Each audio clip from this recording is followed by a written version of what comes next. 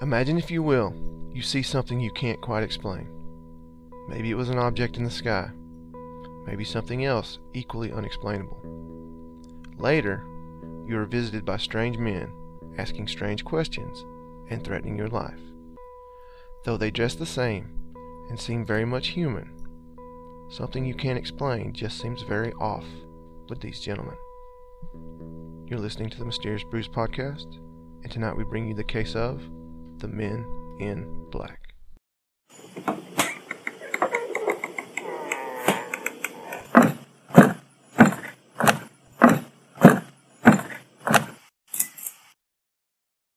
Welcome to a hot, humid beach somewhere in the Pacific Northwest.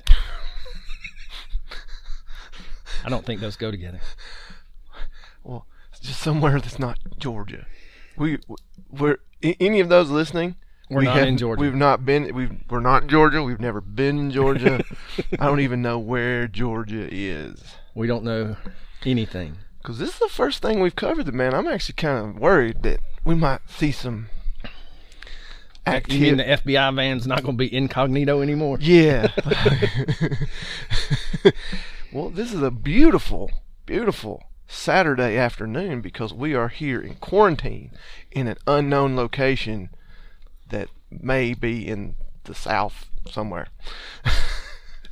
But we cannot record on our normal Friday nights anymore because we have to be indoors by 6 p.m. or we're going to get a misdemeanor. So I don't need that. This is a beautiful Saturday afternoon, so. But we are determined to keep recording, even though this is still getting kind of rough out there. We don't know when this will all end, but anyway, nobody cares anymore. Nobody wants to hear about it anymore. So, well, we got a lot of traction from our last podcast about the cases in Arkansas. We are very popular in Arkansas. I hope it's popular, not infamous. I believe it may be moving towards infamous because we got flooded.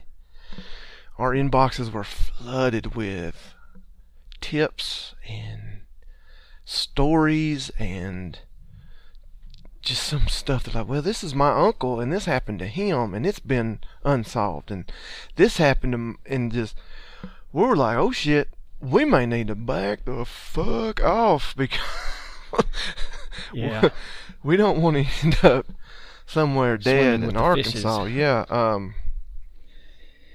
But we did get some feedback on Saddlebach Brewing Company, and hopefully the boys and girls at Saddlebach, yeah, they liked our post, so that's good.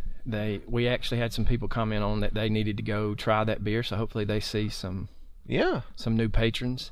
And speaking of patrons, we got a new Patreon patron. His name was Thomas Samuels. Nice. He sent us he didn't send us. He joined for the $10 tier. Hey, any tier is a good tier, unless it's a tier in my beer. So, that's right. And we got a new 5-star rating. We got 2. Oh. One just come through. First one is from a Jordan Holly with 3 Ys. Jordan Holly with 3 Ys. Says, I'm hooked. Just found y'all, and I'm already hooked going episode to episode. I'm trying to share it around as much as I can. I'm glad to have found y'all. Keep up the good work. I have a fun time listening to some Southern guys talk about some real mysteries. Thank y'all. Thank you. Great review. We certainly appreciate it. It's amazing to us that we have anybody listening. So when someone does, we are very thankful. The next one is from April in Arkansas. Posted 15 hours ago. A great listen. She said, so funny but very informative at the same time. I don't know why teachers couldn't be this cool when I was in school. Well, I appreciate that. I used to be cool. It's been a while. But I'm still going to be the goofy sumbitch I've always been, but just getting a little out of touch. Yeah. We also had a review on Facebook real quick. We're not going to harp on all this, patting ourselves on the fucking back the whole damn time, but it's nice sometimes when you can do that.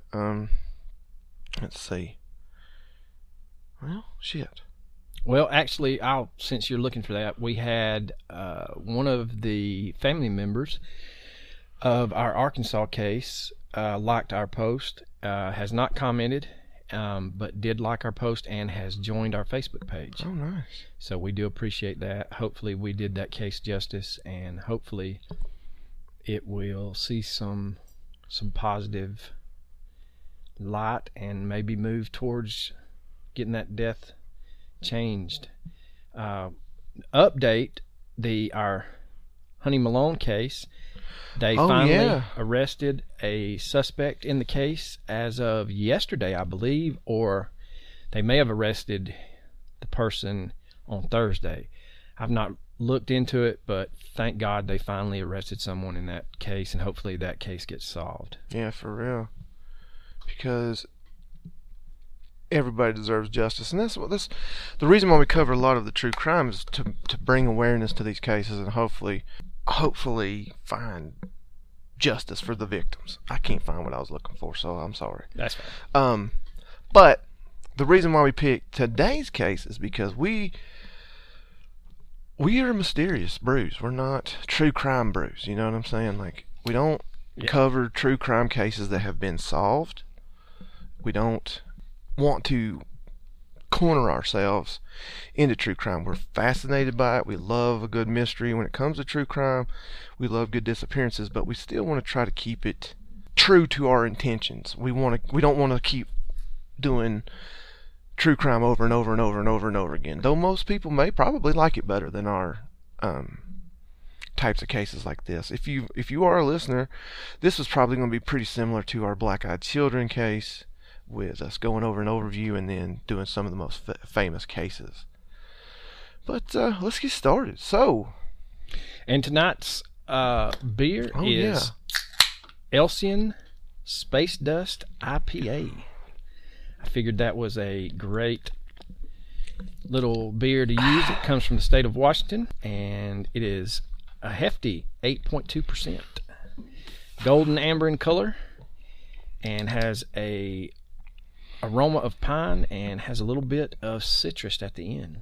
So it is true to the IPA. So check them out. The good thing is available in Georgia now. If you want us, to do a case close by where you're living, if you want us to do a case, I guarantee you, if you say, "Hey man, I'm about to send you guys some beer, will you do this case?" Amen. Guarantee you we'll do it. It gets bumped to the top. We will dance for our dollar. You know what I'm saying? Yeah, you want to go straight to the top? That's a good way to do it. So let's dive into it. We are going to touch on the infamous The Men in Black. And it's not Tommy Lee Jones and Will Smith. Hey, that first movie was really good. I actually think the third movie was pretty good. I haven't seen the International, and I didn't really care for part 2, even though I'm a huge Johnny Knoxville fan. I don't really think it was a great movie. So he was funny in that one, but he's funny in anything. So, according to our research, the first, let's go. What are the Men in Black? So what happens is, in most cases, people are going to see a UFO, or they're going to see what they feel is an alien, and not long after, they're going to be visited by people dressed in all black. They tend to be very tall. They tend to be very slender. And they're, from all intents and purposes, there's just something off about them. Their movements are real mechanical. They have pale white skin. And a lot of them have the same haircut, or they look identical. Well, some of the things I've seen, that most of them look as if they're wearing wigs. Yes. Because most of them are bald, hairless completely. They've even been described as having lips painted on them, basically stating, without stating outright, that they're aliens themselves, or they're, in many cases, that is how they have been described. So the first case that is reported to have Men in Black in it is... this basically started the whole Men in Black phenomenon. Before this, there was nothing really reported. Right, and this incident occurred around the Maury Island in Washington State, and that is basically about 6 miles west of Des Moines, Washington. And it occurred on June 21st. Harold Dahl and his son and a friend and their dog were out on a boat on the eastern shore of Maury Island. Dahl says that he looked into the sky and saw 6 objects floating about 2,000 feet above his boat. The objects were made of some type of reflective metal. They were donut-shaped and about 100 feet in diameter. The center of these objects were about 25 feet in diameter, and it was just a void. It was a hole, so it looks like donuts. He stated that he saw round portholes in what he thought was an observation window. 5 of the craft circled over the 6th one, which dropped slowly. It stopped and hovered about 500 feet above the water. Dahl said that he headed to shore because he was afraid the center craft was going to crash into his boat. Once ashore, Dahl took several pictures with his camera.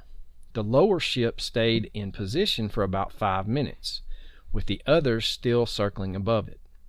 One of the ships left the formation and moved down, touching one of the lower ships. The two kept contact for what seemed like several minutes, Dahl stated.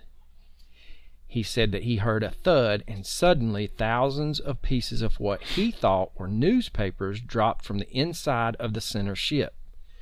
Most of the debris landed in the bay, though some of it did hit the beach. Here comes the bad part. Yeah. Dahl recovered a few pieces, finding it was a white, lightweight metal. Along with the metal, the ship dropped about 20 tons of a dark metal, which he said looked like lava rocks. When the lava rocks hit the water, it was so hot that steam erupted. So they take cover after several pieces started to land on his boat. Some of the debris hit his son on the arm, burning him, and another piece hit his dog, killing the dog. Oh, man. After the rain of metal, the craft rose into the air and headed west out to sea together.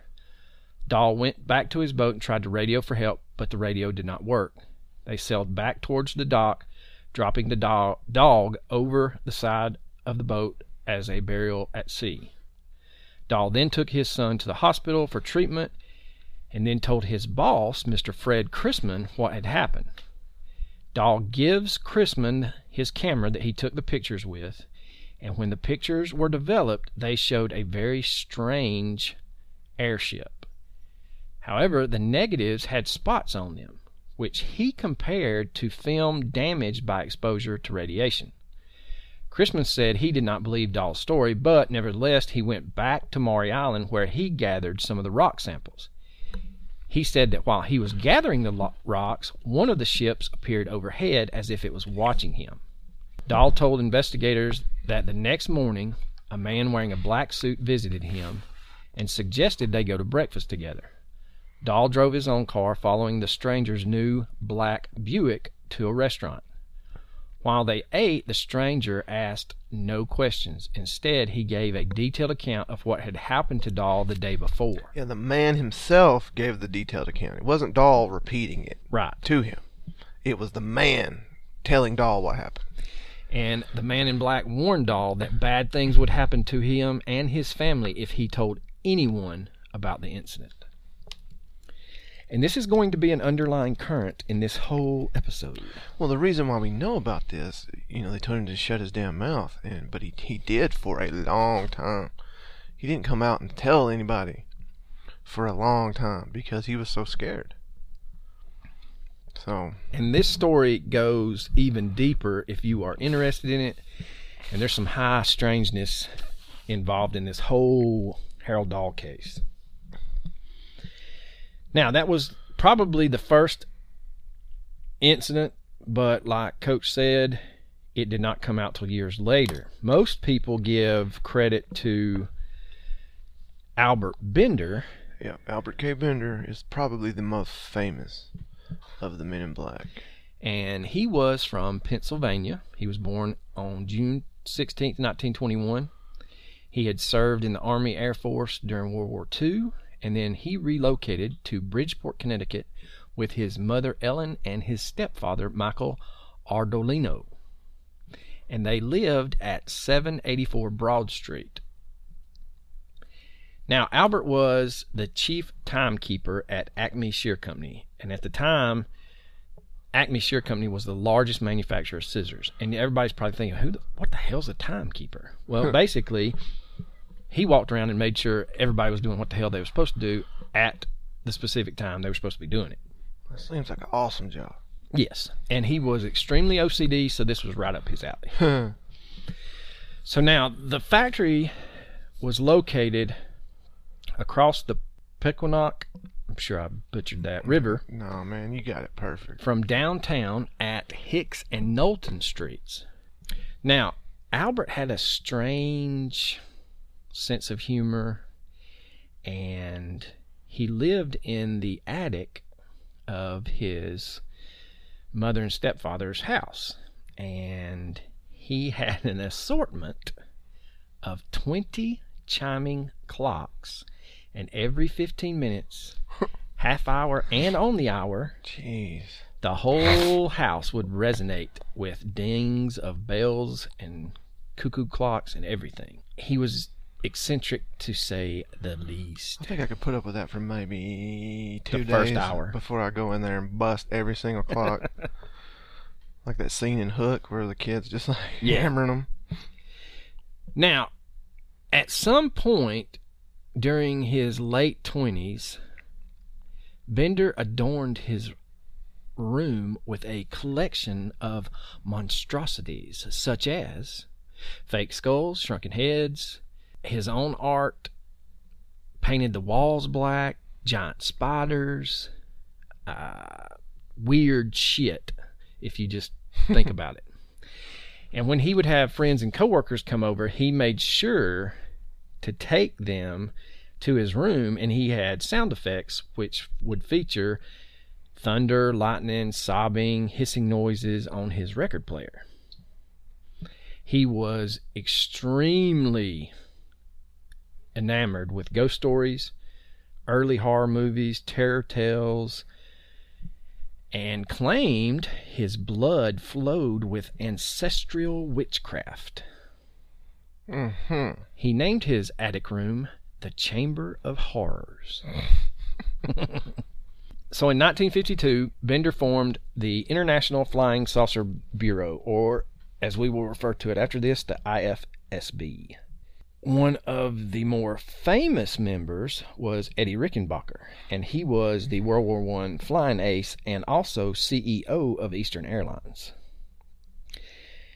Bender sent Albert Einstein an invitation to join, which Einstein declined, but the Bureau at the time, and this is in the 50s now, had 600 worldwide members.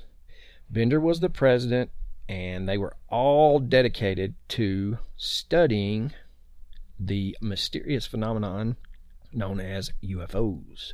Since he is the head of the IFSB, it is located, or the headquarters of it were in his house. And one of the more enthusiastic members, Mr. Max Kringle, also worked as a timekeeper at the Acme Shear Company. He served as the IFSB vice president and assistant director. However, Kringle lived in Stratford, Connecticut. His home was in one of the newer houses in Stratford, located between Heartland Street and Airway Drive. Now, the IFSB would release quarterly journals called the Space Review, and these newsletters were sharing stories of UFO sightings, theories about where they might be coming from. It's a good way to get on the radar. Yeah. If the Men in Black truly exist, this is the way you get them to come see you. And it's not long after he began sending out the newsletters that some odd shit started happening. He would report that he suffered from ill health. He would receive strange phone calls with... Well, what it was he was about to publish all his findings in the Space Review. It's saying he was preparing to unveil a paper that would prove the U.S. government had, to one degree or another, covered up proof of UFOs. So he was planning on releasing everything. I mean, he had newsletters, but this was going to be a full-fledged paper detailing everything. And then he was visited by the Men in Black.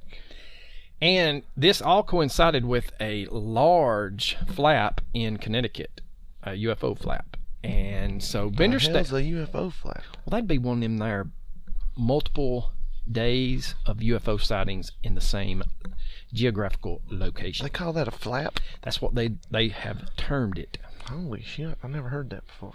Now, Bender states that he went to the movie theaters one night and had this strange feeling that someone was watching him, and when he turned around, there was a strange man, according to Bender, with glowing eyes watching him.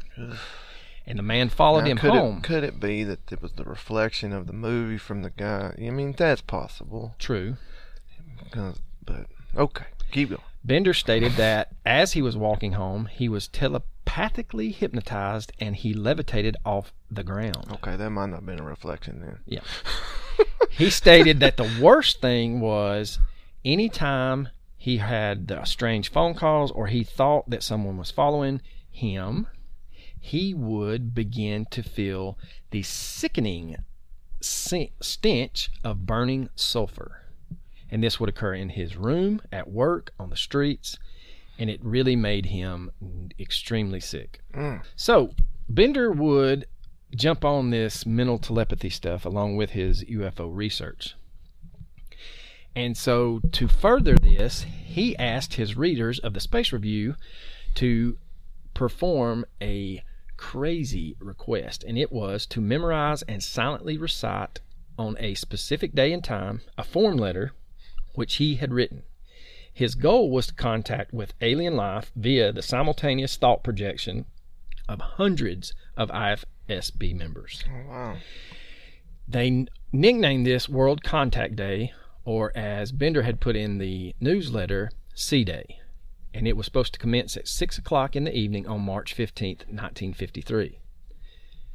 So the message would started off with calling occupants of interplanetary craft. Calling occupants of interplanetary craft that have been observing our planet Earth. We of IFSB wish to make contact with you. We are your friends. Now, World Contact Day is still observed by many UFO enthusiasts, and it is every March 15th.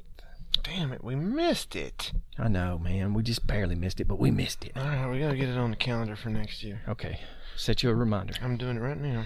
So, Bender's message didn't go over too well because he states that his room continued to fill with the smell of sulfur, and he was telepathically ordered to cease delivering all matters that were not of his concern. And he stated that a yellow mist gathered in the attic.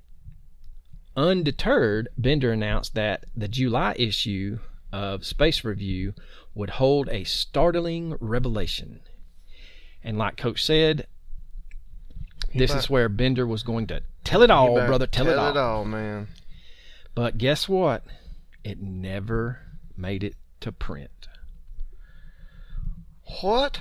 Oh my God, why? Well, in July of 1953, Bender states that he was visited at his home by 3 men. He says that all of them were dressed in black clothes. They looked like clergymen but wore Homburg-style fedora hats.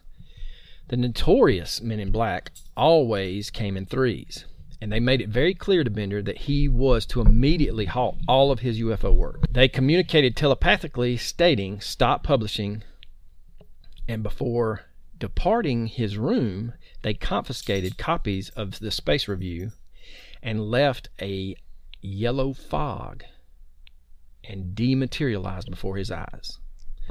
And again, the odor of sulfur could be found in his room. Albert is stated much later in life by saying that he was scared to death. He was unable to eat for days, and he was repeatedly visited. Whatever happened, whatever they said to him and whatever they did worked, because he's going to immediately shut down all his research, and he's going to shut down the Flying Saucer Bureau. He's done. He is done. People that know him are saying they're going to say he's a changed man. Said he completely different. He said his later works were rambling, almost unreadable. He seemed to live his life in constant anxiety and terror. He's going to start receiving phone calls. He's going to receive phone calls that remind him to shut the fuck up, but they're not going to say anything. The phone calls aren't going to have anybody talk, but you can tell that somebody's on the other end. And then they would hang up. He's going to receive these phone calls, and he's going to keep his mouth shut all the way to the end of his life. He's going to die in 2002. This happened in what? 1955. Yeah. He doesn't release his book, Flying Saucers and the Three Men, until 1962. And while he was doing research for his book, and he didn't tell anybody that he was going to write a book, he would go and visit the Bridgeport library. And he says that the Men in Black showed up one day and told him that they were there to make sure he stopped all inquiries into UFOs. And they flashed credentials supposedly stating that they were representatives of a high authority in the government. And they asked extremely inquisitive questions about the IFSB. So, the telepathic messages, the headaches, him being stalked, and all these warnings from the Men in Black compelled him to cease and desist. He just stopped. Yeah, he's out of nowhere. He's done. And the IFSB was only in existence for roughly a year and a half. The final issue of Space Review was released in October of 1953, and it included a cryptic message and warning. And it's, quote, "The mystery of the flying saucers is no longer a mystery. The source is already known, but any information about this is being withheld by orders from a higher source. We would like to print the full story in Space Review, but because of the nature of the information, we have been advised in the negative. We advise those engaged in saucer work to be very cautious." So, after this, he gets the hell out of there. He leaves, and he moves to California. And he passed away at the ripe old age of 94. Now, one of the crazier stories that comes out later is that when they visited him, when the MIBs visited him in his attic and the yellow fog appeared, that he was transported with the three MIBs to an underground base in Antarctica, where they laid out who they were and their agenda. And he is stated by saying that when they showed their true selves, it resembled what some of people that delve into mysterious little things as the Flatwoods Monster. And then he was teleported back, and the rest, well, the rest is he shut the hell up and he moved to California. And didn't say anything again. Ever. From 1962 to 2002, for 40 years, he didn't say a thing. No. So, he was scared. To death. Like, for sure. He lived a great life. He had kids. He married, and from all accounts, had a prosperous, normal type life. But I'm sure that was in his back of his mind every day of his existence. So now we get into a fellow IFSB member named Gray Barker. Mm-hmm. And Gray was known to be a trickster, and this is where Gray kind of screws up the whole credibility of some of this, because they said that he loved to pull pranks, and so most people state that his involvement in this is purely on a hoaxical level. But Gray would go on and he would write the book They Knew Too Much About Flying Saucers. And in his book, he detailed Bender's experiences and introduced the world to the menacing phrase Men in Black. So Bender stressed that the dark-suited visitors were always mind-manipulating silencers of UFOs and the phenomenon. Now, Barker's book caught the attention of a very prominent figure, And that would be Mr. J. Edgar Hoover himself. Oh. Yeah.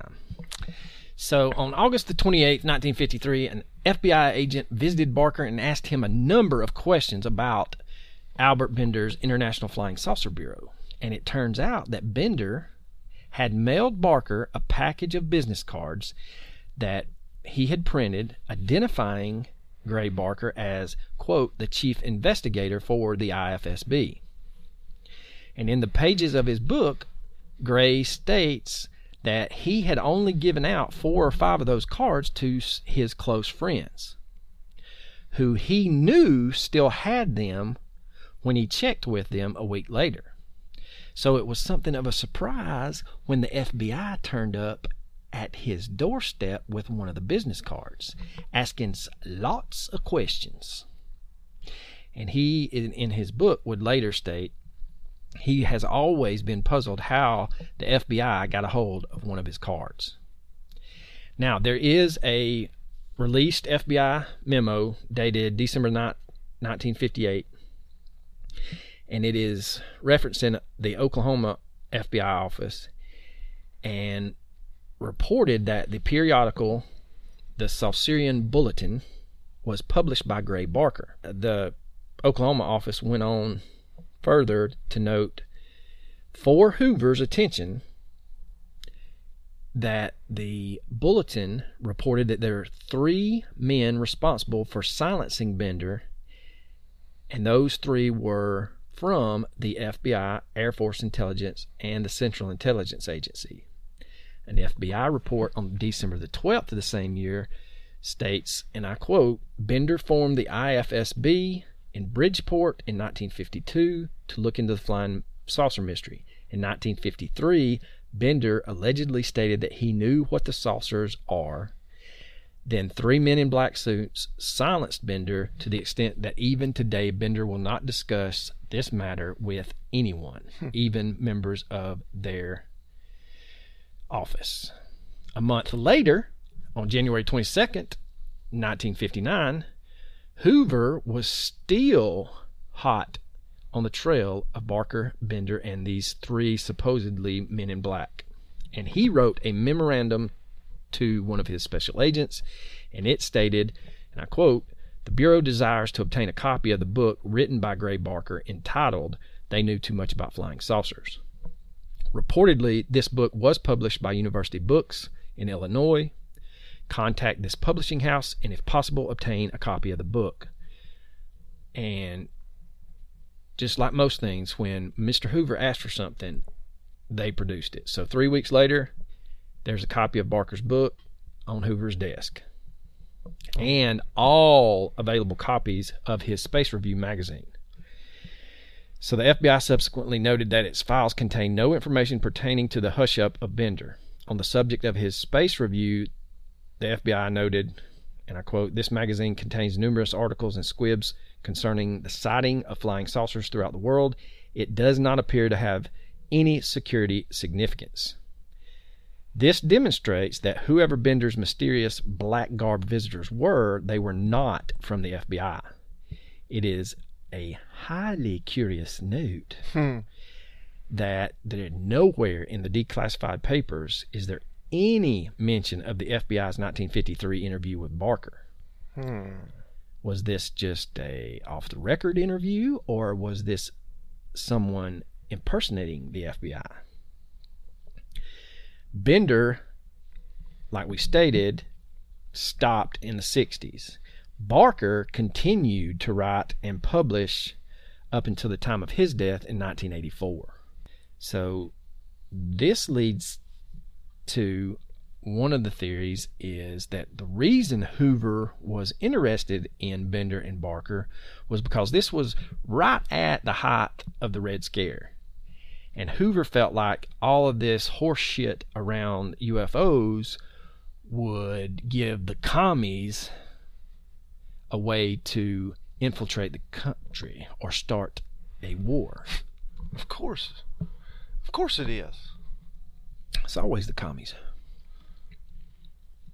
Red Dawn, man. It's Red Dawn. All right, so we've touched on Barker, Bender, and Harold Dahl.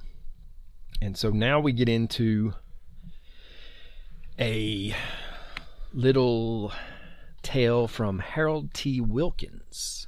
Who that? Harold T. Wilkins was a UFO investigator, and he states that in January 1953 that he had an anonymous source that worked at the Los Angeles Attorney's Office, and that 2 6.5 feet tall MIBs arrived unannounced one day, and they were given prestigious positions within the company. And no one knew, except for the director of the company, who didn't say anything, why these two had been hired. These two, quote, air quotes, men did not have any joints in their hands or wrists. Oh, wow. And this was evident one day when one of the men tried to open a door and could not open a door. Like, I don't know how to do this. And so someone had to open the door for him. Now, one of the men is reported to have unworldly strength. He was in an office and had bent over to ask a question to another man, and he put his hand on top of a filing cabinet.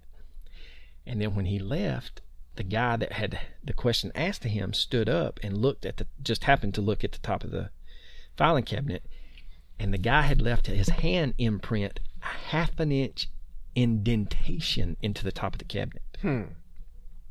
So it's at that time that man picks up the phone and contacts the FBI.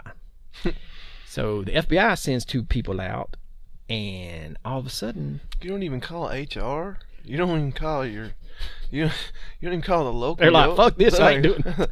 I'm calling the FBI, man. This guy's fucked up, man. And so the guy states that he contacts the FBI, and then magically the 2 men in black are never seen again. Of course. One step ahead of the jailer, man. Yes, they were. Of the Men in Black sightings, I would say this is the 3rd most famous. Those 2 that we've mentioned before. And this one's strange to strange, really. Men in Black sighting strange. Nah, it's just Okay, this one is called the Soloway Firth Spaceman, and if you want to Google it, you see the very famous picture. On May 23rd, 1964, Jim Templeton from Carlisle, Cumberland, England, is going to take his 5-year-old daughter and his wife to a day trip to Burgh Marsh.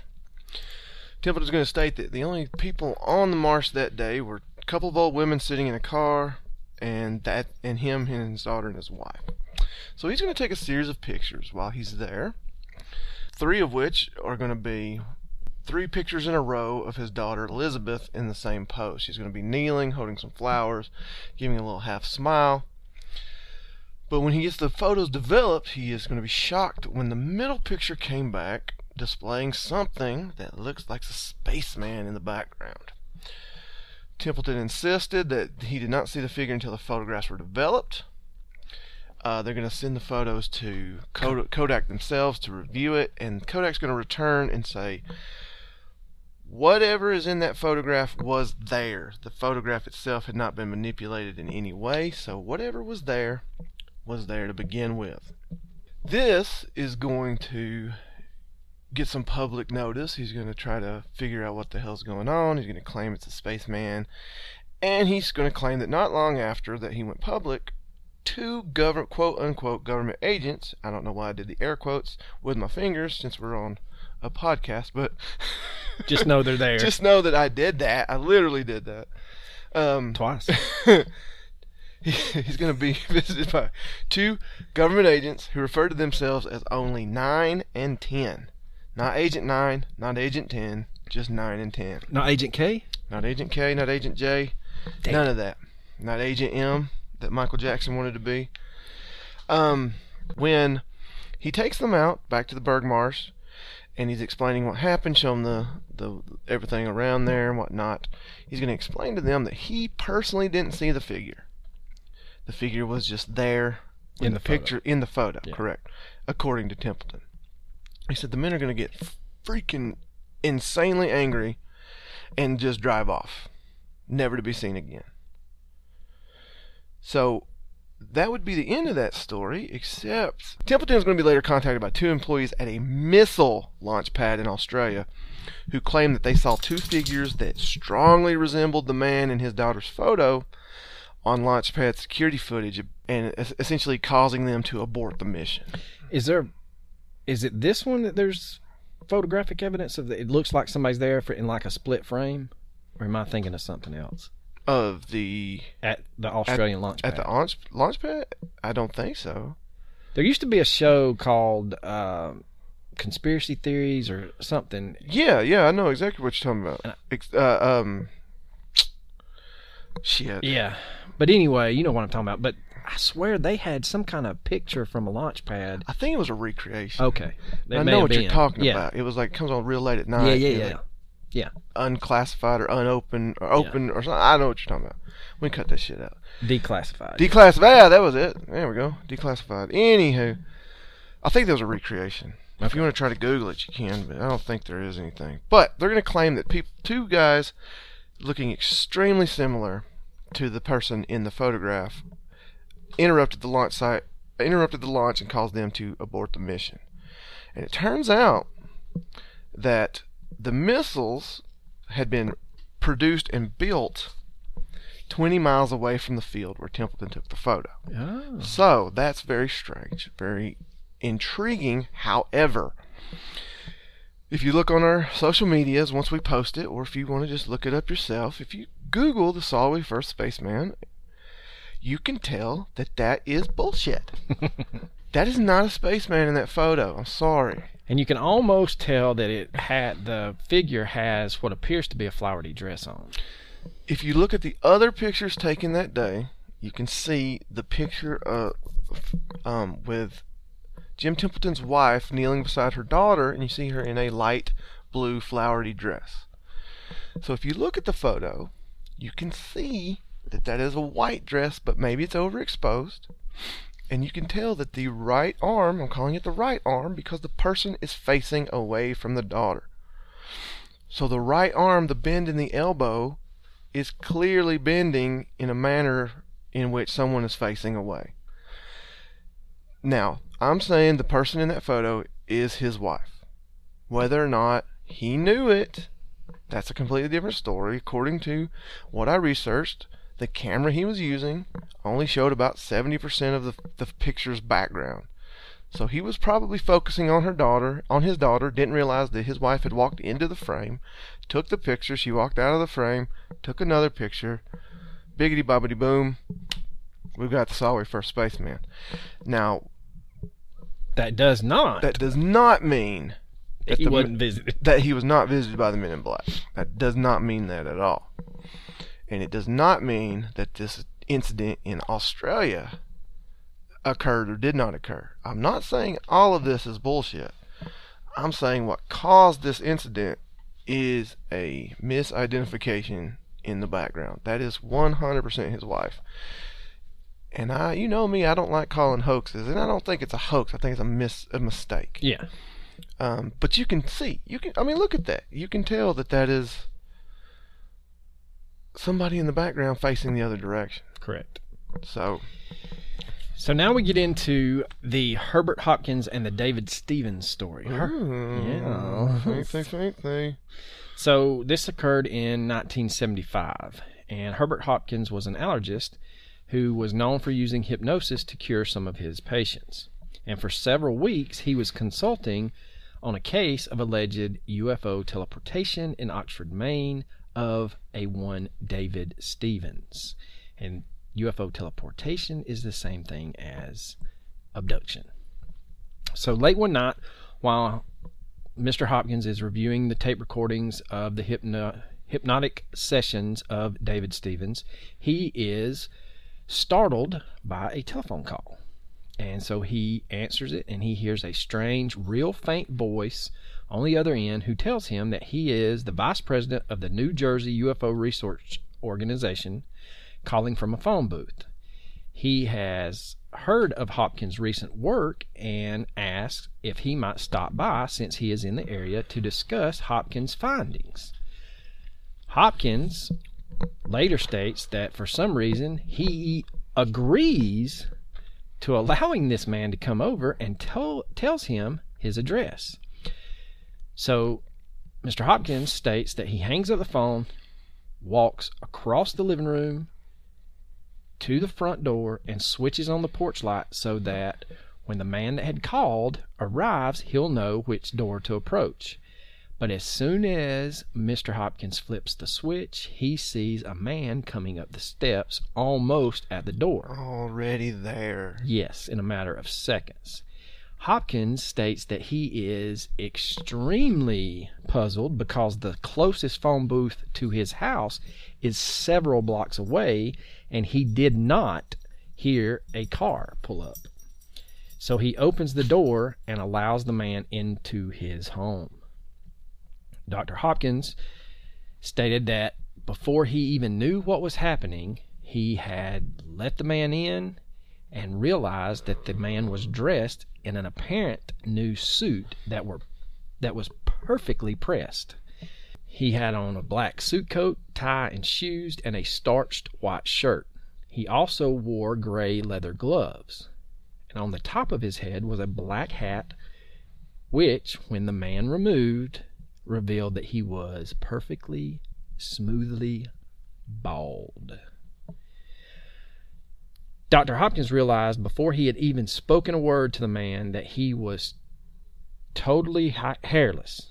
No head on his head, or no hair on his head, no eyebrows, no eyelashes, nothing. He could tell that the man's skin was extremely pale to the point of being nearly white. The only hint of any type of color about this strange man was he had extremely deep red lips. And Hopkins stated that he swore the man was wearing lipstick. He said that the man's nose seemed too small for his face, and his ears were extremely small as well, appearing to be lower on his head than they should have been. Hopkins invites the man into the living room. They sat opposite each other, and the stranger begins to ask about the hypnotism sessions. Hopkins says that he answered all of the man's questions, even though the strangeness was weighing on his mind. He was thinking, who the hell is this man? He seemed to know things about the case that only someone intimately involved would know. And why was he asking questions if he already knew the answers to them? With every answer that Hopkins gave, the man would repeat the exact same phrase. Yes, that's the way I understand it. And then it occurred to him that he did not know the man's name. And things immediately began to go awry because Dr. Hopkins found himself in the presence of something else or something other. It is at this moment that the man mistakenly brushed his lips with his gray gloves, and a portion of his lips smeared off. And he, constantly, Hopkins stated that he would wipe his mouth and touch his lips, and basically wiped off all of the lipstick. And it revealed that the man didn't have any lips at all, just a hole in his face. Then he pointed to Dr. Hopkins' pocket and told Hopkins that he had 2 coins in it. This seemingly random observation was true, Hopkins stated, but he did not have an idea how the man would have known this. Lucky guess. So the stranger requested that Hopkins remove one of the coins and hold it in the palm of his hand. Hopkins complied, and the stranger said, "Watch the coin." And as Hopkins watched it, his vision began to grow fuzzy and then to waver. And then the coin began to change color. And then all of a sudden, it simply vanished. The man then said that no one on this plane would ever see that coin again. Such an odd way to phrase it. Yes. Just to me. And then the man says, "Do you know what happened to Barney Hill?" And sidebar, for those of you that don't know who Barney Hill is, he is the husband of Betty Hill, and Betty and Barney Hill. Pretty much the most famous abduction case. Yes. there was a book written back in the 60s and 70s or 60s or 70s called Incident at Exodore, and that is where they were abducted, and that may be a case that we actually dive into later. Nah. I'm just kidding. But maybe it is one of, like fascinating. Coach said, one of the most famous abduction cases. I believe it is the most famous. I know there's the Travis Walton, The Fire in the Sky, that they made a terrifying fucking movie about, but I would say that this one is more famous. Yeah. And so the strange. Have you seen Fire in the Sky? That fucking scene? Yeah. No, thank you. No. I do not want to be abducted by aliens. If that's really what happens, So going back to the stranger and Mr. Hopkins, the good doctor stated that the man asked him, "Do you know what happened to Barney Hill?" Hopkins said, "No, I don't, except that he has passed away." The stranger asked, "Do you know what he died from?" Hopkins says he doesn't know, and he just states, "A heart attack maybe?" And the man says, "No, that's not entirely accurate. He died because he knew too much." Then the man got up very slowly and awkwardly and began moving towards the door. With slurred speech, he tells Hopkins, "My energy is running low. Must go now. Goodbye." And with that, he left Hopkins wondering who he had met and what just had happened. So Hopkins rushes to the door to watch the man depart, but all he saw was a very bright blue light in the driveway of his home. And then the man's gone. And the next morning, there is a mark on his driveway, and it's not from a car turning around. It's in the dead center of his driveway. Mm-hmm. So Hopkins is left questioning, did he just get threatened? Was the man telling him about Barney Hill meant to stop him from doing research on his hypnosis case? It sure sounds like it. He made a damn coin disappear. Yeah. You make a damn coin disappear, like dematerialize, not like a magician, like poof, like sleight of hand shit. Like you watch it dematerialize. Yeah, I'm gonna stop whatever the fuck it is I'm doing. So as time passes, and I'm saying with time as in within a couple of days, Dr. Hopkins is freaked out, and basically he states that if it had been simply another human telling him to stop, he would have been like, yeah, piss off. But because of the high strangeness of how the man behaved, how he appeared, and there was no doubt that he was going to do what the man asked him. So he erased all of the hypnotic tapes and stopped working on the abduction case. So if the main goal of these MIBs are to threaten and scare people, they're doing a good job of it. Because I'm scared that I'm already scared just by covering this case that we're going to fucking have an encounter. Well, Hopkins discovered later that, of course, there's no such thing as the New Jersey UFO Research Organization. Duped again. Yeah. So the Herbert Hopkins case remains to be one of the most detailed reports of an interaction with a man in black. And it is one of the more ominous cases. So our next one is a man named Paul Miller. Paul Miller is going to be returning home from a hunting trip when he saw a luminous disc in the sky. The disc landed in an empty field, and two humanoids emerged from the craft. Miller, being the most intelligent person I've ever heard of, decided just to fire his gun at him. Yeah, hell with it. Let's just shoot at the aliens. Do not point your weapons directly at the nuclear objects. He believed he injured one. And some things in here don't react too well to bullets. Yeah, because they fled down a rural road. When he fled down a rural road in his car. However, as he was fleeing, he realized he had lost time. It had been almost 3 hours later than when he first encountered the craft. He shrugged it off and went back to his Air Force job the next day. And upon entering work, he was immediately confronted by three men in dark suits. They told him that they, quote, had his file, end quote. Despite having told nobody about the event, the men said that they knew all about it, and they mentioned that the encounter would best be forgotten. Paul stated, and I quote, They seemed to know everything about me, where I worked, my name, everything else. They also asked questions about his experience as if they already knew the answers. Miller, who was obviously terrified by this, did not come forward about his experience until many, many, many years later.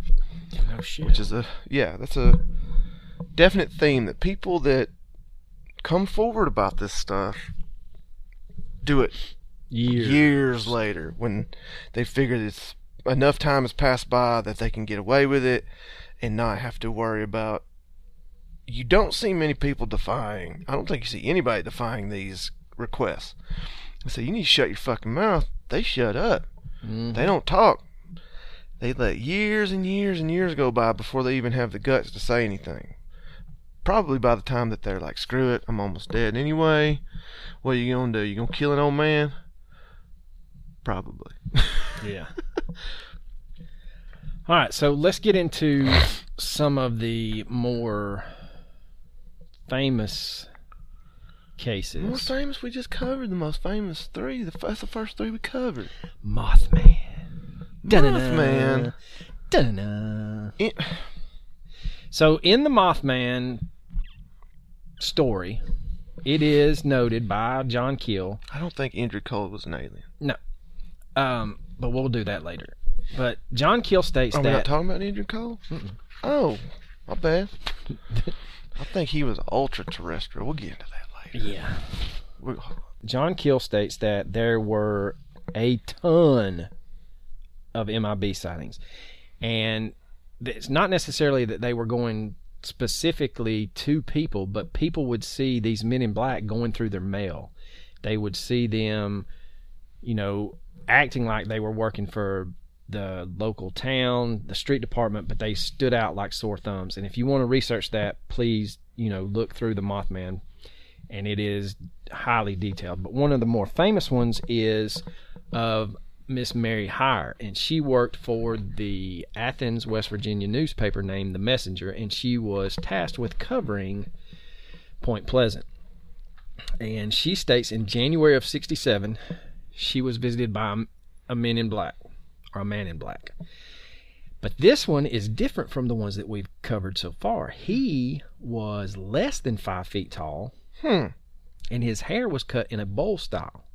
She stated he had hypnotic eyes and strange thick soles on his shoes. And the more you look into the men in black, there's a lot of reports out there that they do have these weird looking thick-soled shoes. She stated that this man was mesmerized by her ballpoint pen, and so she told him that he could have the pen, and he let out this strange, cackling, high-pitched laugh and ran out of her office. Yeah. I wish there was anything on this planet that made me that happy. Yeah. She then stated that later in 1967, 2 Asian-appearing MIBs looking identical came to the newspaper's office talking about all of the UFO sightings in the area. When she agreed with one of them, he began to ask her a lot of questions. And one of them was, "Has anyone asked you to not publish the details of these sightings?" She answered by saying, no one has asked me that. The man then asked her, what would you do, or what would your response be if someone did warn you not to print the sightings? She stated, and I quote, "I'd tell them to go to hell." I like Mary Hyre. Oh, that's awesome. That's some balls right there, boy. She stated that she just looked down to her desk that she was already working on something when he was asking the questions, and so she said that when she looked back up, they were gone. So if you stand up to them, they disappear? I don't know. Well, and I don't have the specifics on this, but supposedly, I think it was in around this time and dealing with Mary, that another MIB was seen at a party asking, and by a party like a cookout party, and he was going around with a tape recorder, and keep in mind this is in late 60s, so it's the big tape recorder with a big wire mic coming out of it, asking questions, but the guy couldn't figure out how to start the recorder, so he's just running around with this tape recorder that's not working, sticking this mic in people's faces. Do you know John Keel? Do you know Mary Hyre? Has anyone ever told Mary Hyre to stop writing articles? Said it was real odd, and then he just vanished. It vanished how? Just like right in front of their faces? No. Like they turn around and look, and he's gone. Like Batman vanished. Yeah. Not like dematerialized. Yeah, vanished. like, okay. He just gone. That's weird. Yeah. I tell him go to hell.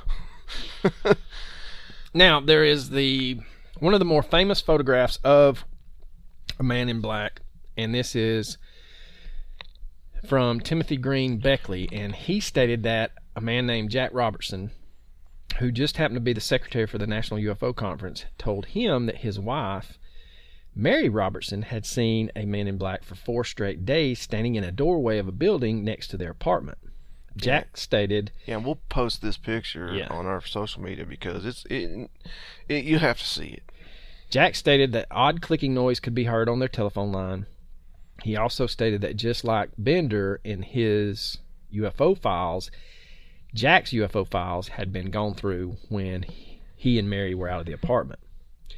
Mary became extremely terrified and would phone Jack stating that the man was back. So Jack and one of his friends decide to drive by and take a picture of this man. And like Coach said, this is one of the more famous pictures of a man in black. And it's on a little street where everybody's parked on the side of the street, and he's just seen looking out towards their apartment building. He's just chilling. Yeah. Now, another one dealing with the National UFO Conference. This one happened in 1969 on June 24th weekend. And this is when the conference was held in Charleston, West Virginia.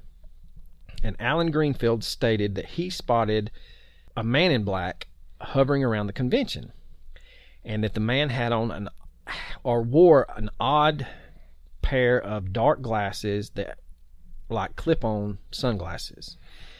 And he said that... Is this the one where the guy was wearing a brown hat? You said he was in training? Yes. Yeah. He said that he and a group of friends decided to go to lunch, and so this guy starts coming around their table, and it looked like he was held together very loosely, is what Greenfield stated. It said the man had very pale, putty-like skin, moved real stiff, had a mechanical sounding voice, and he thought someone was just messing around. I think that too. I think this one's kind of horseshit. Yeah. Not on the part of the person reporting it, on the guy that said he was in training. Yeah. I think he was just being a douchebag. So Greenfield said that he had finally just had enough of it, and he jumps up and he asked the guy, "Why are you following us around? What's your deal?" The man turned real stiffly and walked to the door. So Greenfield said I wasn't going to let him go, and he followed him, and he ran in front of the man and asked, "Who are you?" The man said, "I am a MIB in training." So Greenfield said, "You won't mind then if I just take a photo," and he pulled out a camera and snapped a photo of the man. And we'll put this on our social media too. He said the man just kind of stood there for a second, stunned. He said at that time, Greenfield, turned around and looked, and he said the street was eerily empty, and he noticed the man started walking away. And the man rounded the corner, so Greenfield pursued him to see where he was going, and when he rounded the corner, there was no one there. All I know is if you're Men in Black in training, and you're telling people you're Men in Black in training, if I'm in charge, if I'm your supervisor, you're fired. You can't be a secret squirrel if you tell people you're a secret squirrel. Yeah, exactly. Like, you're fired. Yeah. So, let's get to the Pat Hyde incident. Which one is that? This one is crazy, to say the least. I'm not so sure that I believe that this was a true MIB, and I'll get into why after we tell this story, but basically, Patricia Hyde stated that she didn't really, this was in July of 1972, she didn't really think about UFOs. You know, sure, she had seen some pictures and stuff like that, but, you know, it wasn't a thing that she really researched or paid a lot of attention to. Mm-hmm. So she said it was around 9 and 9 p.m. and that she was in the front seat of her car attending an outdoor movie with her mother in Arcadia, Florida, when something unusual attracted her curiosity. She said that she looked up and it was kind of like an ordinary star in the sky, but as she watched it, it began to move across from north to south over the giant movie screen, and then she realizes that this is not a star, and a bright yellowish light began to fall towards Earth in like a slow falling leaf motion. She states that when the object got directly over the car, I couldn't see it anymore, so I got out of the parked car, strained my neck looking upward, interesting if knowing if it was still visible. At this point, I saw a white light, a ray shooting out from beneath the object. The best I can describe it is to say it closely resembled a searchlight beacon in that it scanned the ground near where I stood before eventually landing directly upon me. She states that she was understandably frightened when the beam came upon her.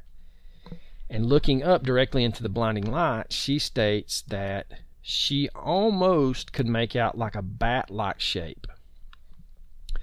But when the light stayed on her for a couple of seconds, she stated that she got the sensation of a feeling of warmth and peace.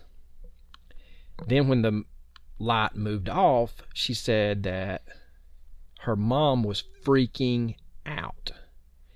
And people were yelling and screaming, and nobody knows, is it a helicopter, is what it is. And then all of a sudden, this little searchlight flickers out, and nobody sees anything. She has nightmares, her mom has nightmares, and so she starts asking questions. And so she started gathering some data, and that's when she says that there was an elderly man who had been sitting on his front porch, and when he looked up in the early afternoon sky and saw what he initially thought was a jet, he watched the object travel across the sky and stopped and moved closer and closer and came within a couple of feet of the ground, and he told her he was extremely frightened as well. So she starts kind of seeking out people that have had these strange experiences. And then she said one day that she met this man on the street in front of her house. He said he wanted to talk to her and that he was a reporter. And he knew exactly what had happened and was quite interested in UFOs himself. And immediately he started talking about all these strange things, UFO propulsion. And then he said that he could teach me how to build a UFO and invited me to his house for a demonstration. What? Yeah, this is a new pickup line. So Patricia says that she thought he was, a goofball and got a real eerie feeling about him. And so she kind of hands off kind of thing, wouldn't shake his hands, and it basically got extremely, extremely scared and was not sure how the man had actually found her. He claims that he had run into her mother at the supermarket, and her mom supposedly knew this man's wife, and that when they started talking about flying saucers, her mom said that that's how he became interested. But he went so far as to indicate that maybe Pat should stop talking about what had transpired at the drive-in. And she got the feeling from him that she should keep her mouth shut from now on. And the man would visit her several times, and she states that she was, and I quote, "I was in the backyard when I saw this car driving by. I noticed it was a black car, and it slowed down as it passed by the house. The car had tinted windows, and so I couldn't see inside. The car went around the corner, and I returned to working in the garden when I heard the sound of a car engine being gunned as it came around the block. It was the same car, and this time it came to a complete stop at the curb, and I could see several faces peering out from behind the darkened glassed windows." Staring transfixed, her gaze was broken by the sound of the phone ringing. And so when she ran to answer the phone to get indoors, she felt an evil sense coming from the car. Lifting the receiver, she states she heard a voice of a strange man, the same man that had came to her, What are you trying to do to me? Why did you send those men out to run me off the road? After calming the man down, Patricia states that she explained to him she didn't do any of the sort, and that he had been run off the road by this big black car, and it almost killed him. Yeah. So we got an actual attack, though. Yes. This is one of the first incidences of this being reported. Right. So this was not the worst thing to happen to young Patricia. Oh, wow. She states that I was walking on the street going back to my apartment one night when this man came up and grabbed my purse. I kind of thought, well, he's going to rob me. He just stood still, dumped the entire contents of my purse upside down, and when I asked him what he was doing, he said it was none of my damn business. But that's my purse. That's my purse. I don't know you. He searched through everything, throwing her wallet to one side. She states, I knew then he wasn't looking for money, but what was he looking for? Eventually, he came across my notebook that contained notes on the UFO sightings. He ripped... None of my damn business. But. Yeah. He ripped the pad into many pieces, and when she started to protest, this man identified himself as a police officer. I asked him to show me some identification as I stepped forward to defend my rights as an American citizen. He pushed me aside and then backward. As I made a move towards him, I felt someone else grabbing me from behind, and two men took hold of me. With her hands held tightly behind her back, Patricia was unable to take any action. With her hands held tightly behind her back, Patricia was unable to take defensive actions against what she thought were muggers. I was turned around and pushed towards a van at the side of the road with both the front and side doors open. I began to fight with all my might as I realized they planned to abduct me. I knew they weren't police officers, and they were dressed in dark clothing, and none of them said anything to me except the first individual who had stated that it was none of my damn business. Dragged into the van, she was handcuffed, driven around the city for a while with the doors shut tight and the windows of the van blackened over. It was impossible for her to figure out where they were taking her. The next thing I knew, Patricia states, it was like 7 hours later. I don't know what happened during that time. Frankly, I know we didn't drive around more than 15 minutes, but when we arrived at our final destination, the clock on the wall said 5 a.m., though it should have been around 9 p.m. She states that she was dragged down a hallway, and two other men told her that she was in a hospital because she tried to commit suicide by jumping out of the window at the FBI building. This I knew was a bald-faced lie because I hadn't been working there for several weeks, and I had never thought about committing suicide in my entire life. And to note, she is now a typist for the FBI. They took her to the elevator, and they came out to an underground passage. Said that her voice echoed in the hallway, and there were trapdoors in the ceiling. And they took her to a room, told her to drink something, and they almost broke her neck trying to force this liquid down her throat. They threw me in a tiny room after this and untied my hands, which had been bound from the time they had put me in the back of the van. They wanted me to sign a piece of paper, and when I refused, they left me alone and didn't come back till the next day. Pat woke up the next morning feeling like she had been drugged. There was a small window near the ceiling which was barred, and there was a plant growing up by the window so I couldn't see out to the ground.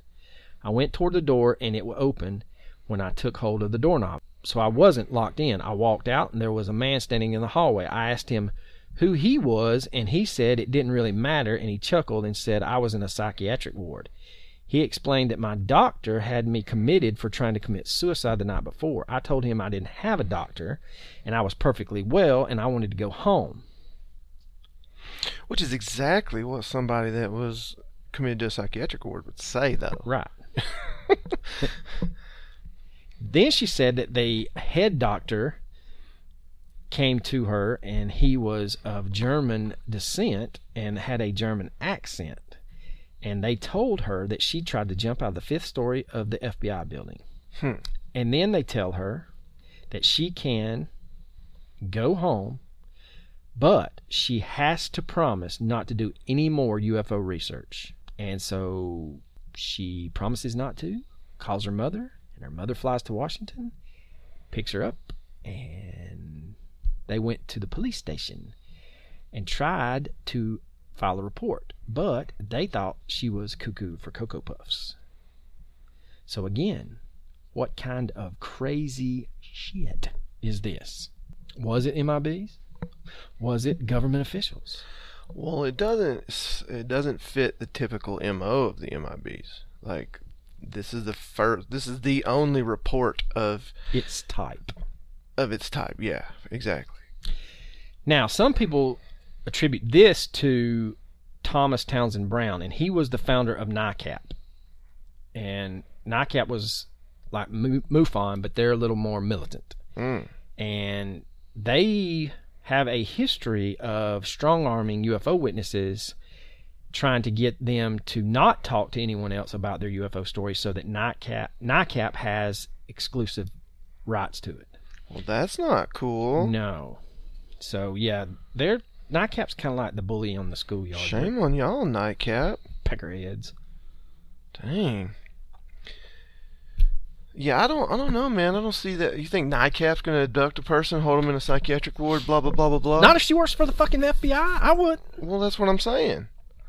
I don't know, man. I don't know what to make of that story. That one's so odd. There's so many things that you could do to try to research that one. And I'll post a link to that story, and it's actually a PDF file of an old UFO magazine. So, So now, hold on. Let's talk about Professor Peter Rojewicz. Okay, so another one is Professor Peter Rojcewicz. Royce. That's what we're going with. That's what we're going with. We're going to call him Professor Peter. Well, he claims that he was reading a UFO book in a library in 1987. He's at his university library, immersed in UFO literature, and a thin, dark-featured man, he claimed, essentially appeared. He said it was like he dropped out of the ceiling. Damn. He said, he's just basically insinuating that he snuck up on her. Yeah. You know, he didn't see him approach, he didn't hear him approach. He was just sitting there, and all of a sudden the man was there. And the man started questioning him about what he was doing, and he was like, I'm reading this UFO book, and the man asked him if he was interested in UFOs, and Professor Peter was like, nah, I'm just reading it. It's not really a big particular interest for me. And at that point, the man in black got extremely agitated with him. So he stood up as if mechanically lifted, and shouted, "Flying saucers are the most important fact of the century, and you're not interested?" And then, after he stood up, after he yelled, he spoke very gently to him and told him to go well in your purpose, and departed. Go well in your purpose. Yes, go well in your purpose, and left. That's the way I'm going to close all my conversations now. When the man left, Professor Peter's going to get up and try to follow him. Can't find the man, but he notices that the library that was once crowded is pretty much deserted. So he's the only person left in the library. The hell? Yeah. And he says he's convinced that the men in black confronted him about the UFO book. He doesn't understand why. He just knows that it happened. He didn't reveal this until many years later, and when finally he gave a lecture on the subject. And when he's also trying to find people that had similar encounters. So this one, there is no UFO site. There is no spaceman, end quote. It's quote unquote spaceman. There's just a dude chilling, reading a book. And a man in black's gonna encounter him? That seems very strange. Yeah. So there was another story that I had I had heard on another podcast about the men in black, and it stated that a lady was told to go to a library and search out a specific book, and in that book she would find something. I can't remember what it was. Anyway, she walks in the library and she notices that the library is empty except for the librarian, and she states that the librarian was a female in black, not male. Oh. And the book that she was told to look for was laying on the counter, and she asked about it, and when she opened the book there was a note that said turn to some page, and so when she did, all the letters shrunk to where she couldn't see it, and then all of a sudden they grew back. Some weird ass story. And then the lady looked at her and said, "Did you find what you was looking for?" And she was freaked the fuck out, and she didn't say a word and turned around and walked out. Yeah, buddy, I would too. Yeah, that was an odd story. Now, one of the more famous Men in Black situations happens to deal with Mr. Dan Aykroyd.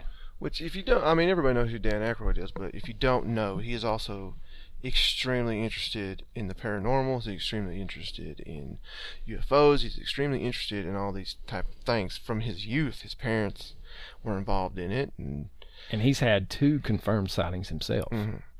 Well, he's going to have a television show that he was producing with the Sci-Fi Channel called Out There. Yeah, Out There, and well, he's going to have an encounter, and I guess it's best if we just let the man speak for himself. So please, just listen to Mr. Aykroyd. I was outside, and Britney Spears called me because she wanted me to appear on Saturday Night Live with her. And so I was outside having a cigarette. The phone rang. Oh, Britney, how you doing? Oh, sure, of course I will. I turned away like this. I turned back, and there was a black Ford across the road, a black Ford sedan.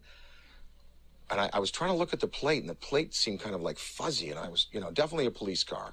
And 2 guys were there, and a big, tall guy got out of the back seat.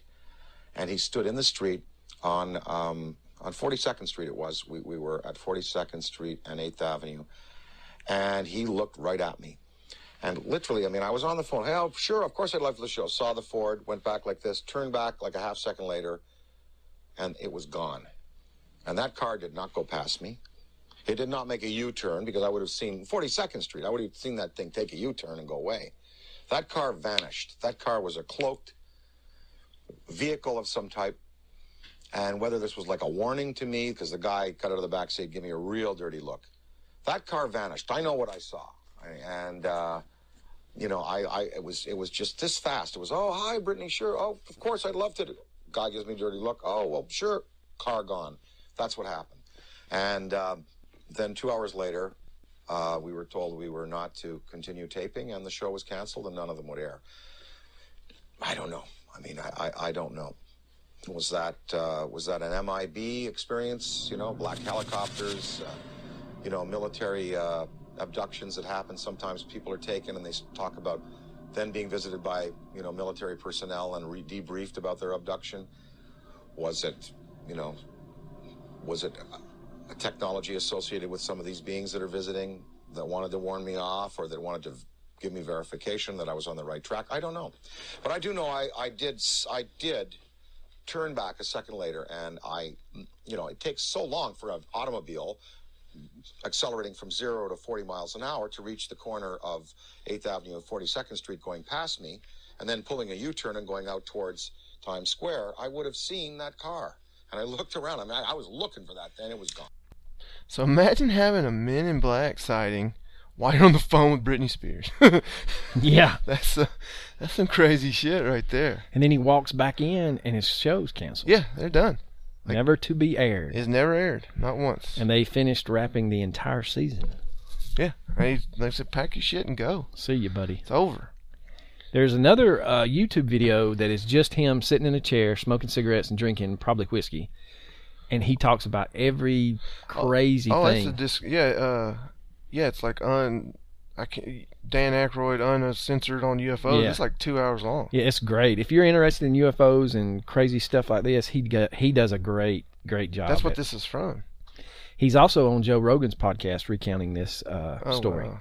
He's plugging his vodka. Oh yeah, he has Crystal Skull vodka or something like that. So go try that out. Unofficial sponsor of this episode. Yeah, Dan Aykroyd loves our show. All right, and the last 2 we're going to talk about actually have some video proof. Well, one of the videos has not been released, but the pictures have. And this one, as I've mentioned on a podcast before, I was close to this. I was at this location like a week before this incident happened. And it was in New Orleans, Louisiana, at the Bienville Street trolley stop. And this gentleman who goes by the alias Jack Smith alleged that he had an MIB encounter in Niagara Falls, New York in 2009. and then as well as April 13th, 2014 in New Orleans.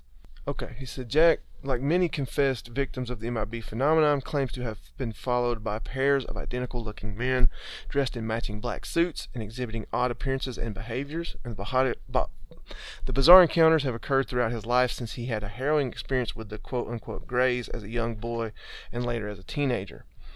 Now in his 50s, Jack is still haunted by the experience and subsequent run-ins with the MIB near where he lives and where he has lived and where he has traveled throughout the world. In 2014, his bizarre encounters came to a head in April when he and a close friend were watched by two MIBs in broad daylight in the New Orleans French Quarter. Jack was able to take a video of the MIBs as they stared at him and his friend, and as his fear continues to this day about their menacing behavior, both Jack and his friend, who were deeply shaken by their encounter, refused to release the footage for fear of what would happen to them. Once the trolley arrived, he and his friend stepped on. The two men in black did not. Rather than get on the trolley, they crossed the street and got into a black vehicle. So, we will post.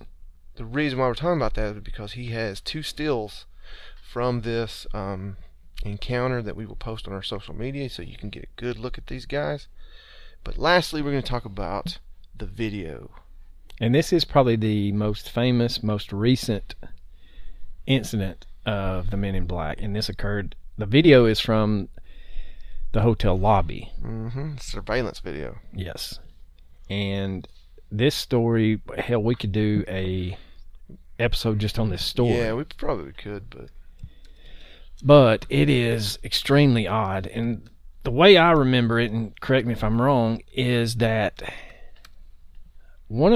he was either a manager or a front desk clerk, had a UFO encounter. And he had not really told anybody, and he had a day off. And these two weird, they're prototypical MIBs, walk in. And this is going to be in 2009 at the Sheraton Hotel on the banks of Niagara Falls, New York. A surveillance video of two alleged MIBs entered the Sheraton Hotel on the Canadian side was posted on YouTube, according to an investigation conducted by the Aerial Phenomenon Investigations Team, a Washington, D.C. area-based UFO research organization. The alleged MIBs entered the hotel on May 15, 2009, and asked to see the general manager, who, with a fellow employee working security for the hotel, had witnessed a triangle-shaped UFO fly slowly and silently over the hotel 7 months earlier, on the night of October 14th, 2018. Oh, wow. Yeah, and there's actually, in one of the videos on YouTube, they actually have a phone interview with one of the guys, and he stated that they were asking about him, and when they told him that he wasn't working, it kind of fried their whole thing, and they just kind of stood around asking weird questions. And so he calls him and says, look, man, there's two guys here asking about you, and they're wanting to know about your UFO sighting. I told them that you wasn't working, da-da-da-da-da, and they just kind of meander around, kind of lost, like, this does not compute. And so this is probably, if you search images for MIBs, this is probably one of the first ones to come up since it's so new. Yeah, and we'll post it on our Facebook, and definitely our Facebook for sure. I don't know about Instagram. I don't think they let you post videos. No. Bastards. All right, so those are some of the cases that we feel like we wanted to highlight. There are other podcasts out there. Our boys at Necronomipod did one. The last podcast on the left did a 3-part podcast on the Men in Black, and they touch on some of the same things we did, and then they go into some other things. So let's get into some theories out there. One of the theories is that the MIBs are time cops. Time cops? Yes. Okay. And this theory states that people are witnessing things that they shouldn't have, and so they're coming back to try and stifle these accounts from being public knowledge, and that they're trying to basically alter history by squashing these. It's a weird theory, and I suggest you go back. Why would that be if in the case of when people... Then why would it mostly be after UFO sightings? Why would it not be all strangeness? All strange, yeah. Like, it's an odd theory, and it takes a lot to really try and grasp what they're trying to say. But I suggest if you're interested in the time cop theory, do a little bit of rent the Jean-Claude Van Damme movie. Yeah, and he just comes out and kicks everybody's ass because they've been seeing stuff they're not supposed to. No. But it's hard to find because if you type in time cop, that's what you're going to get. You're going to get the movie. So if you are interested in it, you're going to have to do a little bit of digging because when you type in time cop theory, Jean-Claude Van Damme's movie comes out. So that's, deep in the old Google machine. So another theory is that the MIBs are a direct result of a tulpa. And some of you may be going, what the hell is Arlo talking about? I know I am.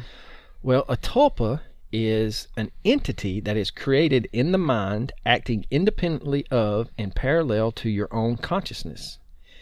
They are able to think, have their own free will, emotions, and memory. In short, a tulpa is like a sentient person living in your head separate from you. It's currently unproven whether or not tulpas are truly sentient, but in the community, they are treated as such. It takes time for a tulpa to be developed because of its complex personality. As they grow older, your attention and their life experiences will shape them into a person with their own hopes, dreams, and beliefs. And basically, you'll create a tulpa by imagining a person in your head, treating them as a person. The exact mechanism is unknown, but as you give a tulpa attention and believe it can be a sentient person, it will grow into one and act independently of you. At first, you will be narrating to your tulpa, speaking to it and visualizing it in your head. And with time, you'll be able to communicate through various methods, which will be described in sections. Keep in mind that when a tulpa starts talking, it doesn't mean that they are complete or finished by any means. Like any person, a tulpa is never, quote, done. And you shouldn't be going for a finished tulpa when you make one. You should be focused on nurturing and teaching your tulpa and allowing them to grow as a person with you, while at the same time you learn about yourself and grow as a person in turn. It takes time and effort to make a tulpa into a self-sufficient and balanced individual, and their independence and personality will grow and flourish over time, like any regular human beings. Creating a tulpa means committing to raising and living with another person, and this is a lifelong commitment, not one that ends when your tulpa starts speaking. Pretty much every tulpa has a form, an imaginary body they identify with. This form can be anything from a regular human being to a cartoon character, an animal, or anything else you can imagine. Of course, regardless of their form, they still have a human mind. You can interact with your tulpa's form by visualizing it in your mind. Most people do this as an imaginary setting called Wonderland, which is a persistent place you imagine yourself and your tulpa being in. Basically, tulpas tend to spend time alone in this place, but not required to have a Wonderland. Note that the form doesn't have to be a visual image. The word is often used as an umbrella term for a tulpa's looks, their voice, their smell, the feeling of their skin, everything that you can sense of their imaginary form. If you commit to the process and put a significant amount of time and effort into your tulpa, you will end up with a friend for life. You will have a big hand in shaping your tulpa's personality. Getting to know your tulpa will teach you lessons in empathy and give you insight into your own personality and thoughts. And this comes from tulpa.com. So basically, the Men in Black, this is the theory. Yeah, this is the theory. What in the absolute Sam hell are you talking about? Basically, Albert Bender could you have created a tulpa.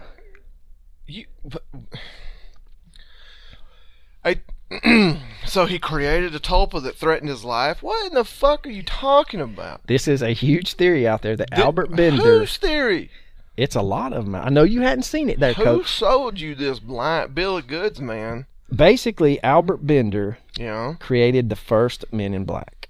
even though we just said that was not the case. You know, we already talked about Men in Black that happened in 1947. And that the Men in Black grow... Next!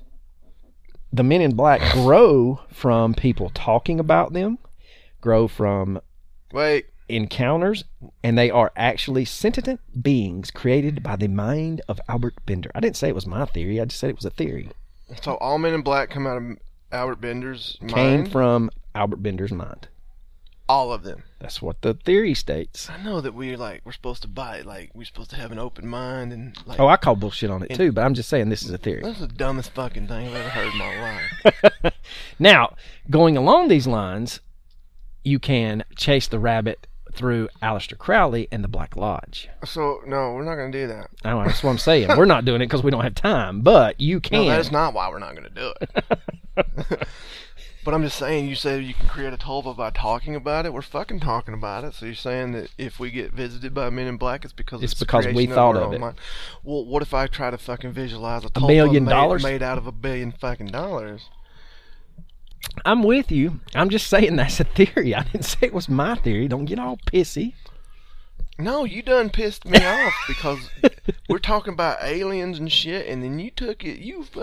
I didn't take it nowhere. This is a theory. There was such a hard left that it's pretty much a 180, man. Now we're in cuckoo land. Well, we're in cuckoo. I mean, we're talking about fucking. We always hang out in cuckoo land.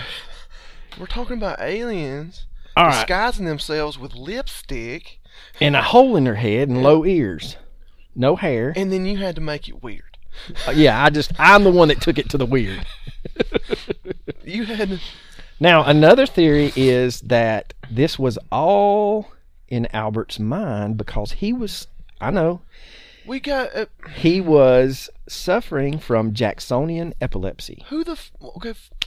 First of all, that's an isolated incident. I agree with you. Why are you attacking me? Because why are we stating this as theories? Because this is a theory.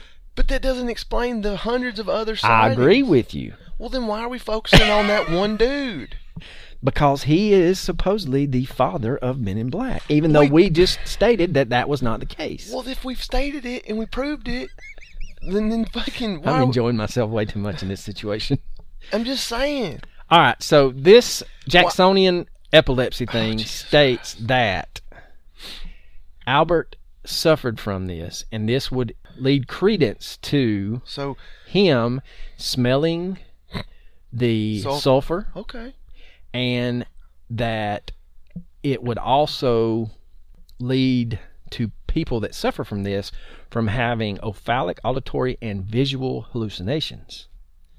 I don't buy that one either, but again, that is because if it was just Albert Bender, if we went with the tulpa thing, then once he decided not to feed the tulpa, it would have ceased to exist. So now it's a fucking gremlin? Like you can't feed it after midnight? And you better not put it in water. So those are the two weird ass theories out there. What I believe is I don't think they're a government entity. So Dan Aykroyd witnessed a fucking car tulpa that disappeared that was made out of Albert Bender's mind. Is that what you're trying to tell me? No, I'm just telling you what the theory states. Where did you find this? It's all over the place. Where? It's on that Google machine. Go ahead and say it. Tell me it's on Reddit. To be honest with you can't find shit on Reddit about new Men in Black stories. All you get's like not safe for work things that I don't want to click on. I'm pretty sure it's not Men in Black that they're talking about.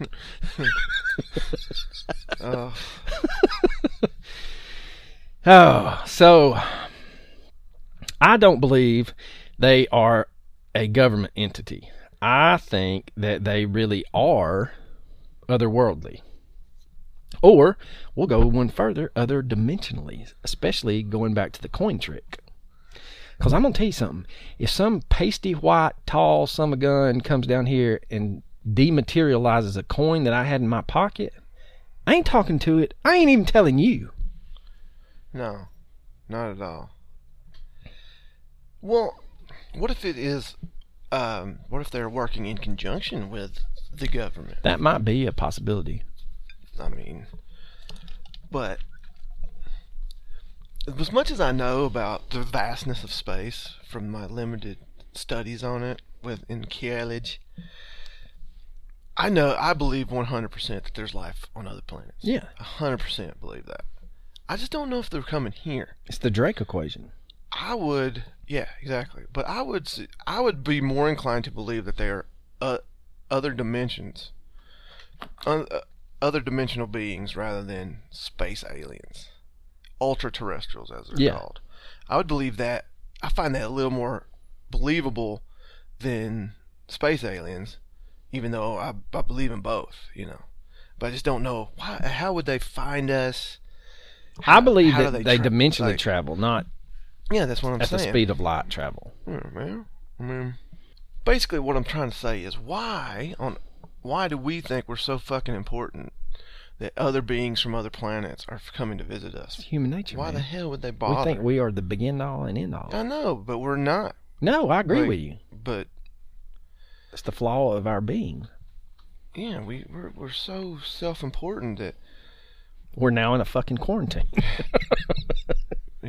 But anyway, so what's your? We've kind of touched on it. We used to be the center of the universe. Well, we are still. It's the flat Earth, man. Fucking can't get to the edge of the Earth. The fucking ice wall's there. Rotate around us because we were so fucking important. We're not. The sun doesn't rotate, dude. We're flat. Have you heard their theory of plane travel? Yeah. Planes just go up like a helicopter and drop back down. Yeah. I mean, we might get some hate mail on the flat earthers. I've literally seen planes take off, and I've seen helicopters take off.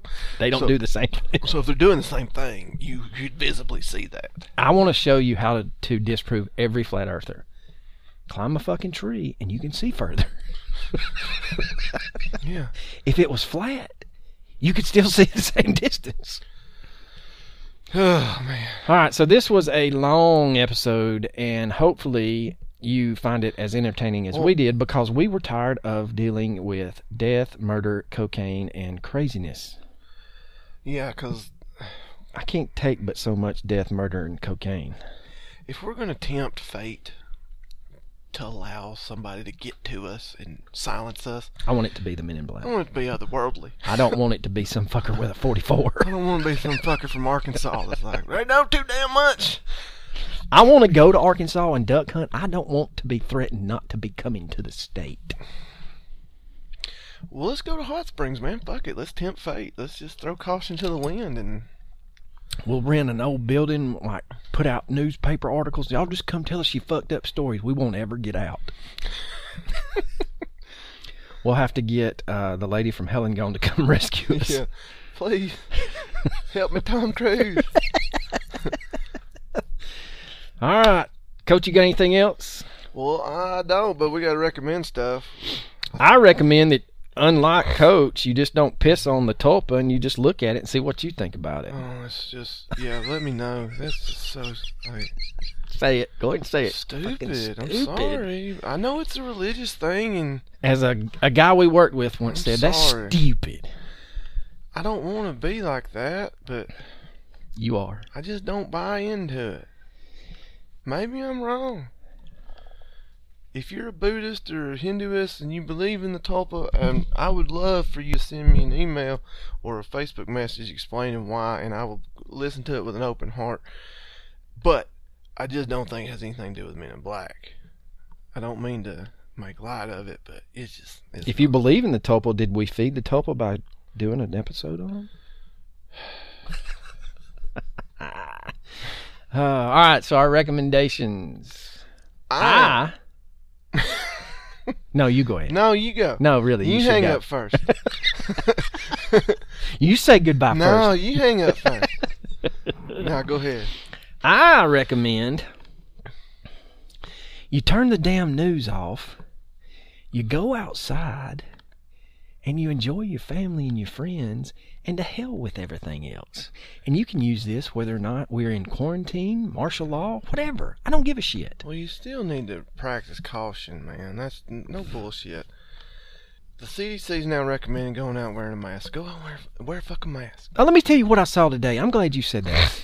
I saw this lady who had a mask hanging from her rearview mirror with both windows down, and she wasn't wearing one, just driving around, pumping gas. Well, I mean, as long as you're 6. And then I saw a lady with a crocheted mask on with Hello Kitty on it at Walmart. Ma'am, I could fart and you'd smell it through that thing. Well, I mean, in her defense, you're pretty potent. I do eat a lot of cabbage. You're terrible. This is terrible. Broccoli farts. Oh, come on, man. We're supposed to be cleaning up our act. Well, we did do better. I don't know. I said well, we did, but we did. We're doing better. We do need to take that into consideration. I do think the man's on to something, so we might need to straighten up. Yeah. But anyway, all right, so your recommendation. Well, since we talked about Dan Aykroyd, I'm going to talk about one of my favorite all-time actors is the late, great John Candy. And John Candy and Dan Aykroyd starred together in a very wonderful film called The Great Outdoors. Love that movie. And I'm going to recommend that movie just because... Introduce Mr. Thick Dick to Mr. Urinal Cake. What? You don't remember that line? No. They're at the restaurant where he eats the steak. And he gets up and he goes, I got to go introduce... Dan Aykroyd gets up and says, I got to go introduce Mr. Thick Dick to Mr. Urinal Cake. I don't remember. You don't remember that? I remember the steak, though. He's not done yet. What are you talking about? That's just fat and gristle. He's like, he goes, it may take him a minute, but he'll get that last bite down. That's not the last bite. Like, what you talking about? Isn't that on that plate but gristle and fat? He's like, so? Like, oh. Old 76er. 96. Oh, I'm 96. An old 96er, yeah. That bear where they blow the hair off his ass. That's a good movie, It man. is, man. Now go watch that if you haven't seen it or haven't seen it in a while. If you've never seen Golden Child, watch it too.